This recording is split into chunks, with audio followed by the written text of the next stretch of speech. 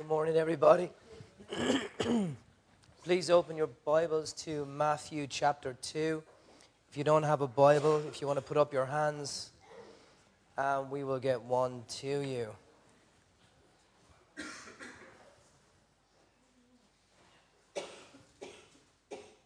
It's Christmas. I had a tie on this morning. I actually drove in with a tie on. I just took it off. It's not me, is it? I wore one last year. I just couldn't do it. So please bear with me this morning. I got a bit of a head cold, hence my voice is a little bit lower. I quite like it. Sing along with Johnny Cash. So Matthew chapter 2, verses 1 to 12.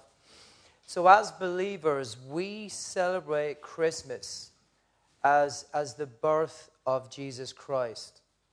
We celebrate when the Word became flesh and dwelt among us. The eternal second person of the Trinity entered into history as Jesus Christ. And as his coming, it was signpost, wasn't it? You know, the prophets, they screamed it from the Old Testament. Micah 3:1 tells us that the Messiah would stand in the temple. Isaiah spoke of how the Messiah would work miracles, how that he would make the lame walk, how he would heal the leper. The prophet Zechariah in chapter 9:9 wrote how the Messiah would ride into Jerusalem, and I quote, riding on a donkey, on a colt, the foal of a donkey.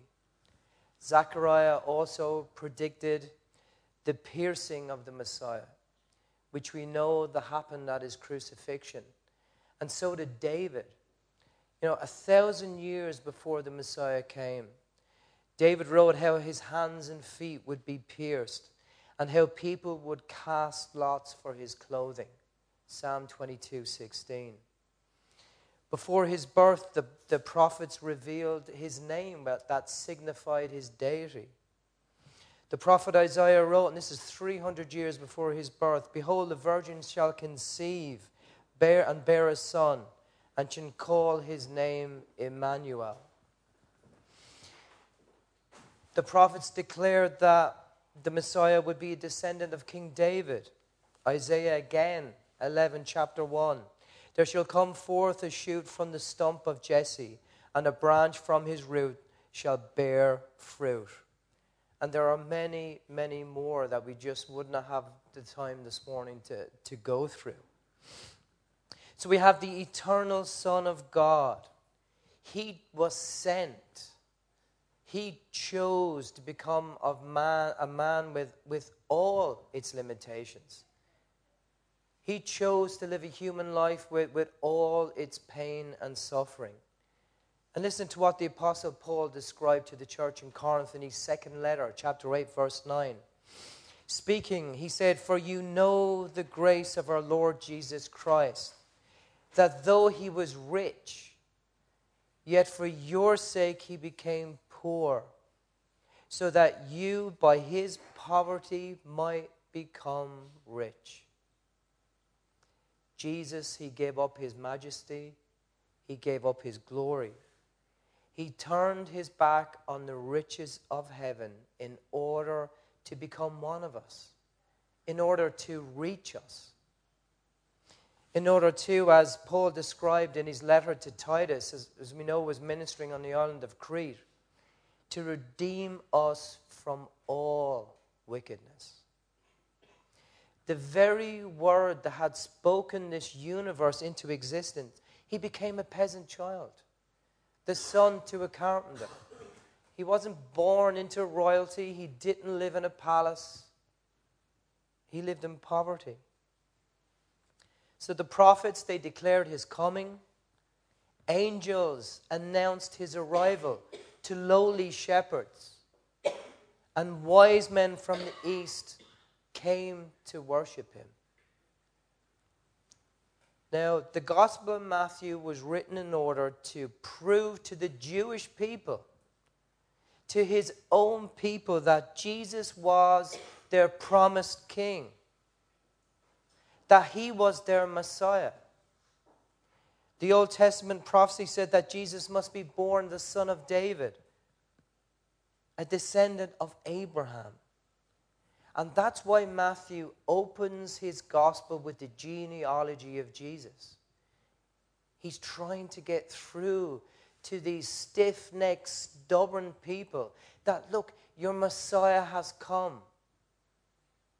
Then in chapter 2, he gives us an account of Jesus' early childhood. But what we're also going to see in this morning's text are a group of people who couldn't care less about Jesus. We see that today. We have a group of people who hated Jesus. They hated everything he said, everything he preached. But then we have those who adored and worshipped him as Christ and Lord over all. So let's look at the first verse. Now, after Jesus was born in Bethlehem of Judea, in the days of Herod the king, behold, wise men came from the east to Jerusalem. So who were these wise men? Now, we know that they were wise, stating the obvious, and that they were from the east, most likely Persia, which is today it's modern-day Iran. And that's all Matthew tells us. That's it. Now, there's a lot of tradition and legends that have come up that surround these wise men. Tradition tells us that there was 3 of them. There could have been a lot more. And the reason why they say there's 3 is because there's 3 gifts: gold, frankincense, and myrrh. People say, and we often see in biblical scenes and in our cribs, that they came riding on camels with their sleeping bags tied to their saddles, just the 3 of them. And that their names were Gaspar, Melchior, and Balthazar. And one of the most ridiculous legends that I've come across is stories of a guy called Rinald. He was the Bishop of Cologne. And apparently he dug up their skulls in the 12th century. And amazingly, their eyes were intact in their skulls, and their eyes were looking towards Jerusalem. So it's, and you can actually go and see those skulls today. If you go to the Roman Catholic Church in Cologne, the cathedral there, you get to see them. But there's nothing like a few holy relics to raise some money, is there? And that's all it really was in those days, wasn't it? It was a con job. It was a scam. So needless to say, tradition is not always accurate. Now, what we do know about these men is that they would have been called magi. Excuse me. And the word magi, we get it from the Greek word magos, which is where we get the English word wise, but we also get magic from this word. And the Greeks got it. They translated it from an old Persian word, and I'll give it a go, magupatai. And we know from the Greek historian Herodias, and I'm sure you've heard about this guy, that the magi were a class of priests. So these guys belonged to a pagan priesthood. And some of these guys would have sat on the Persian king's ruling council.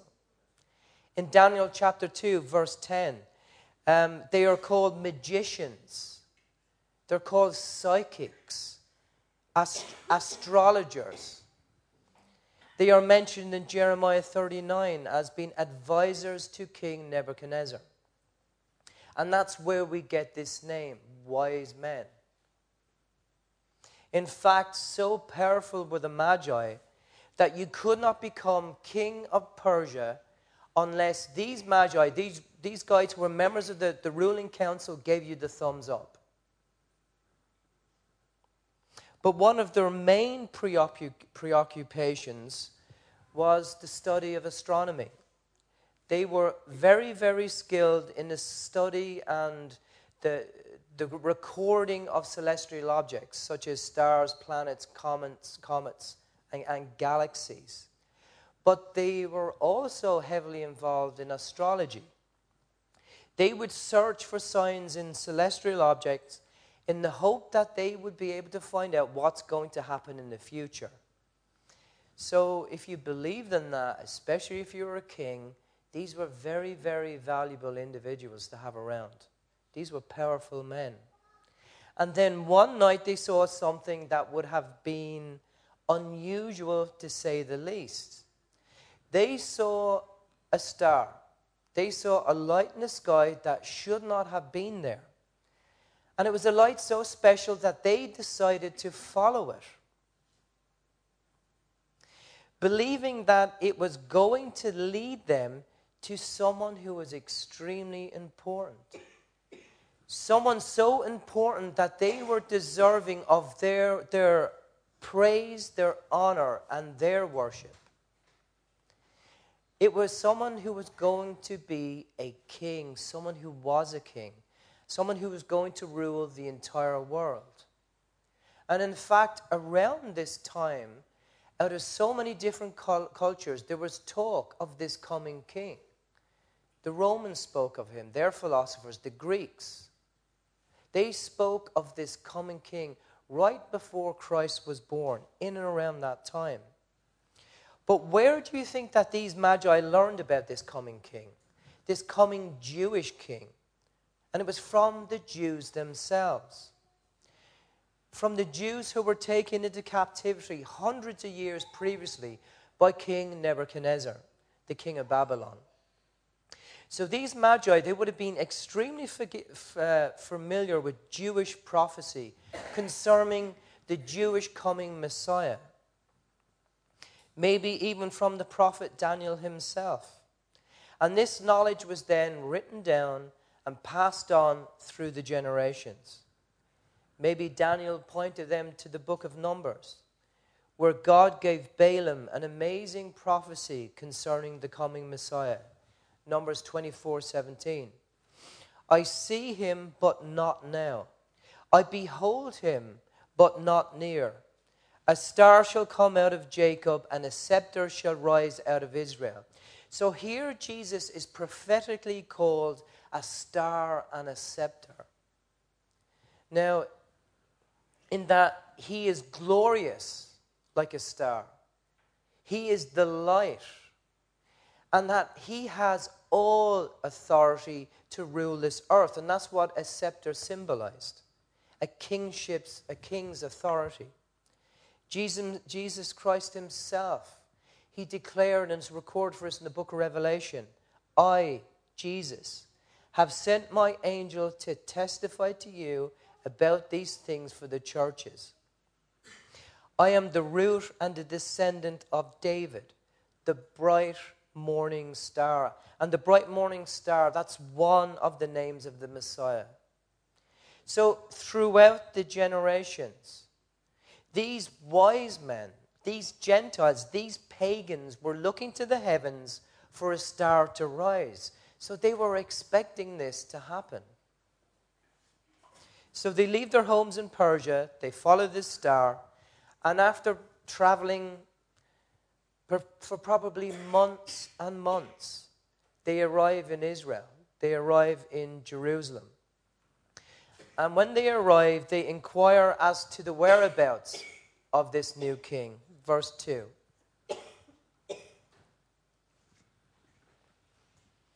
Where is he who has been born King of the Jews? For we saw his star when it rose and have come to worship him. So they came to worship the Messiah. Now this is interesting, isn't it? Here was God leading a group of idol worshippers to come and meet their son. It was an invitation. Here was God reaching out to men who were sorcerers, psychics, fortune tellers. Here is God communicating to us, to this world, that he will meet us wherever we are. Wherever we are. And isn't that the testimony of every believer here this morning? God met us. and that no one is too far gone for him. Absolutely nobody. And that God always had a plan for the Gentile nations. He always had a plan for us. John 3:16, it screams it. For God so loved what? He so loved the world. He so loved the Gentiles people. It wasn't just the Jews he loved. He came to save the world, all of us. To the Jew first and then the Gentile.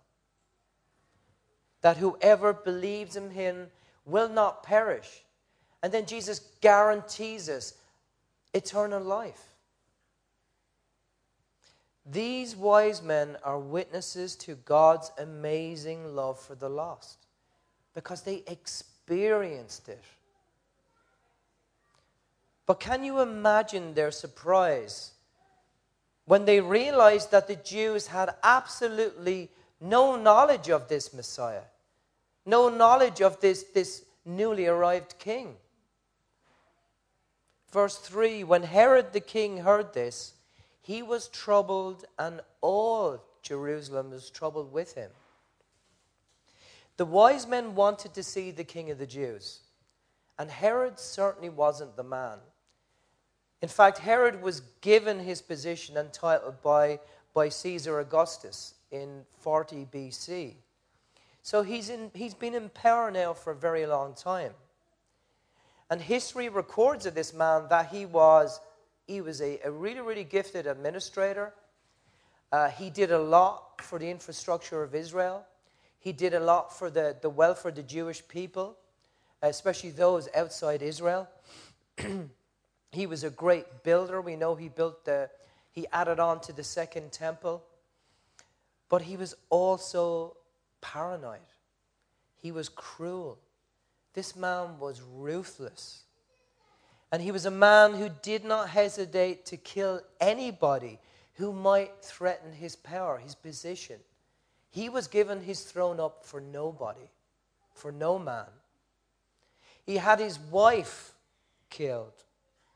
He had his mother-in-law murdered. And we might forgive him that one. But then he went on to murder his 3 sons. Because he believed that they were conspiring against them. The Roman emperor himself, Augustus, he said, you're safer to be Herod's pig than to be his son. Such was this man's reputation. Herod knew that it wouldn't take much for an open revolt against his regime. And news of these magi entering his city, speaking about this new king, it would have spread through the city like wildfire. So Herod had good reason to be rattled by his presence. In fact, he was terrified. He was shaking. Because these magi, these guys were influential. They were very respected individuals. They came from a powerful kingdom. They were kingmakers, walking around Jerusalem asking to see the new king. But they certainly wouldn't have traveled alone. I don't think they would be seen dead on camels. Remember, these would have been wealthy individuals. They would have servants, tents, supplies. And they certainly would have been accompanied by a large contingent of soldiers to protect them. Maybe it was like a small army. And their arrival into Jerusalem would have got everyone's attention. So Herod, he had good reason to be troubled. He was old, he was sickly, he was coming to the end of his reign. And here was this small army seeking a new king. Verse 4. So what did he do? We see how he assembled the chief priest. He called up all the scribes. And he inquired as to where the Christ was to be born. And the priests, they immediately quote Micah 5:2, which predicted Bethlehem. So in Bethlehem of Judea, so this is the priest quoting Micah, for so it is written by the prophet, and you, O Bethlehem, in the land of Judah, are by no means least among the rulers of Judah. For from you shall come a ruler who will shepherd my people Israel. So we have this, there are a group of Gentiles eagerly inquiring into their Messiah's birthplace, the Jews' Messiah. And all they do is quote the prophet Micah, and that's it. Bethlehem was only 5 miles down the road. These guys, they could have walked it.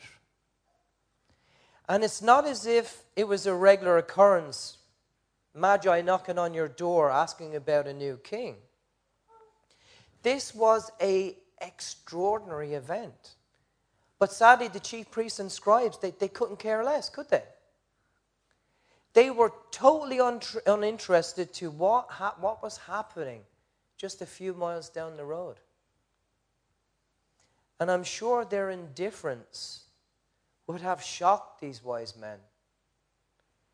I'm sure Herod's ignorance would have just blown them away. These religious leaders knew God's word. They were experts. But for them, it was all head knowledge, wasn't it? Jesus himself said of the Pharisees in John 5, he said to them, you search the scriptures because you think that in them you have eternal life. And it is they that bear witness about me, yet you have refused to come to me that you may have life. Oh, the Pharisees, they hated Jesus, didn't they? These guys, they could recite from memory every prophecy that was written about the coming Messiah. Every prophecy. Prophecies that were fulfilled by Jesus. Yet they still rejected him. And as John wrote in John 1:11, he came to his own and his own people did not receive him. And we have seen, haven't we, in our study of Romans, that the single greatest thing that kept the Jews unsaved was their belief that they could be right with God through their own efforts. That they could work their way into heaven. But as we know, justification, being declared righteous in God's eyes, not ours. Justification cannot be earned by performing religious rituals or by keeping a list of rules or regulations in the hope that you'll make God happy about you. That it's not enough to have knowledge of the truth. And these guys had all the knowledge. But you must also believe it. And they clearly didn't. You and I are justified before God because of what Jesus Christ did for us on that cross. And you are justified the moment you put your faith in Jesus Christ. The chief priests and scribes, and I'll add the Pharisees to this, were so lost in their religion that they were in no need of a Savior. They had no interest, no time. They were too busy trying to earn Herod's favor. Too busy making money from the temple kickbacks. Life was good. They did not want anybody to rock the boat. Especially a carpenter's son. Especially a Nazarene. And sadly, like so many people today, couldn't care less. Thanks very much, not interested. I'm happy for you, but don't try to push your faith on me. Verses 7 to 8. Then Herod summoned the wise men secretly and ascertained from them what time the star had appeared. And he sent them to Bethlehem, saying, go and search diligently for the child, and when you have found him, bring me word that I too may come and worship him. So being true to form, Herod very quickly came up with a cunning plan. He had a one-on-one with these magi, and he made inquiries as to when it was that they had first seen this star. So Herod wanted to know when Jesus was born, when the child was born. Now we don't have the Magi's response, But what we do have later on is Herod ordering every male child 2 years and under killed. 2 years and under. That was how far this guy was willing to go to preserve power. Verses 9 to 10.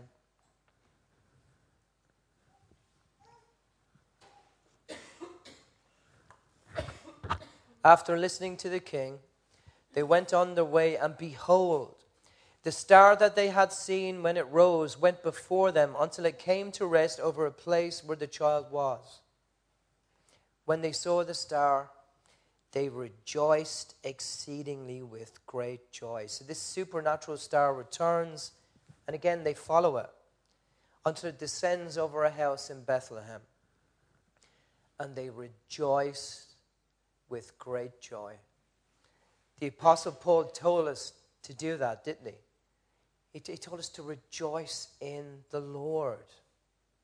But how easily we become distracted by life and its circumstances. How easy it is for us to lose our joy. How we forget what happened that night when our Lord and Savior came, when He became one of us. God directed Matthew to record this event so that every believer may share in the joy with these magi, with these men from the east. A joy that comes to those who receive the grace of salvation. A joy that comes to those who know what it's like to have their sins forgiven. Joy that comes to those who share Jesus, who share what He has done for each and every one of us. Now, you might be here this morning thinking that the gospel is not for you. Maybe you believe that you're not good enough, that you're not worthy of God's love. Or you believe, like I once did, that you don't need saving. You're wrong, because everyone has sinned. Everyone has fallen short of God's glorious standard. And that standard is perfection. But that doesn't change the way that God feels about you. He loves you. And He loved you so much that He sent His only Son to suffer an horrific death. That's love. Any question regarding God's love for humanity stops at the foot of the cross. It finishes right there. Verse 11. And going into the house, they saw the child with Mary, his mother, and they fell down and worshipped Him. Now, can you imagine the uproar in Bethlehem? This was a small village. Can you imagine the look on Joseph and Mary's face when these foreigners show up on their doorstep? They weren't expecting this.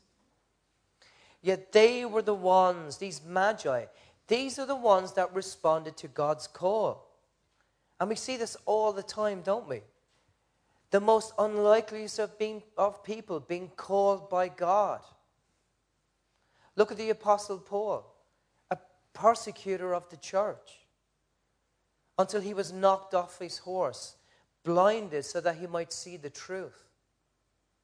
So dramatic was Paul's transformation, so dramatic was his life change, that many within the Jerusalem church, they suspected that his coming to faith was just a ploy, that it was a trick, a way of infiltrating the church. God moves in really, really unexpected ways. And He constantly challenges our preconceived ideas by using the most unlikeliest of people to further His kingdom. And we're a church full of the most unlikeliest, aren't we? So we see Jesus, He's no longer a baby but a child. And we see that Joseph and Mary have taken up residence in Bethlehem. Now they're waiting on God's instructions as to what to do next. And notice that the Magi, they did not worship Joseph. They did not fall on their knees to worship Mary. They worshipped Jesus. These men understood that this child was to be worshipped. And Jesus never stopped anyone when they came to worship him, did they? He never did. These men acknowledged and honored him as King of Kings and Lord of Lords. Then opening their treasures, they offered him gifts, gold and frankincense and myrrh. And this is why we give gifts at Christmas. We're following the wise men's example. But notice how they worshipped. They worshipped the Lord by giving. And gold was a gift for a king. A gift that spoke of Jesus' deity.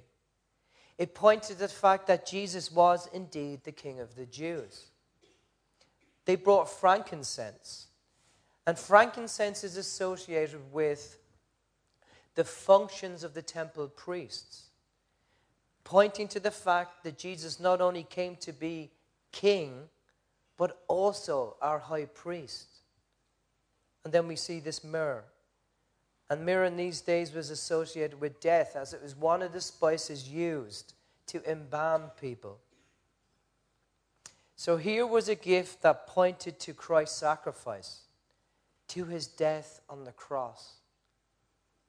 A king who would give his life for the sins of the world, a world that did not welcome him. So not only is Jesus Christ the high priest, he would die in order to save humanity. And these wise men, they had such faith. They traveled for months. They believed in God's word, and they sacrificed so much to come and worship him. And finally, verse 12. And being warned in a dream not to return to Herod, they departed to their own country by another way. So Herod had previously asked them to bring word as and when or if they have found this new king. But the Magi were warned by God not to go back to Herod, but to take a different, a less traveled route back home. And the Lord does that. He calls us sometimes to walk unfamiliar paths. A way that's different and sometimes costly. A road that we ourselves would not choose if we had a choice. And we do have a choice. To follow God's will in our lives or to ignore it. Because following God it always comes with a cost. It will cost you financially when you learn to give. It will cost you time and effort when you decide to stand up and serve his church. It may cost you family and friends. It may even cost you your life. Because remember that there is absolutely no middle ground. There's no sitting on the fence.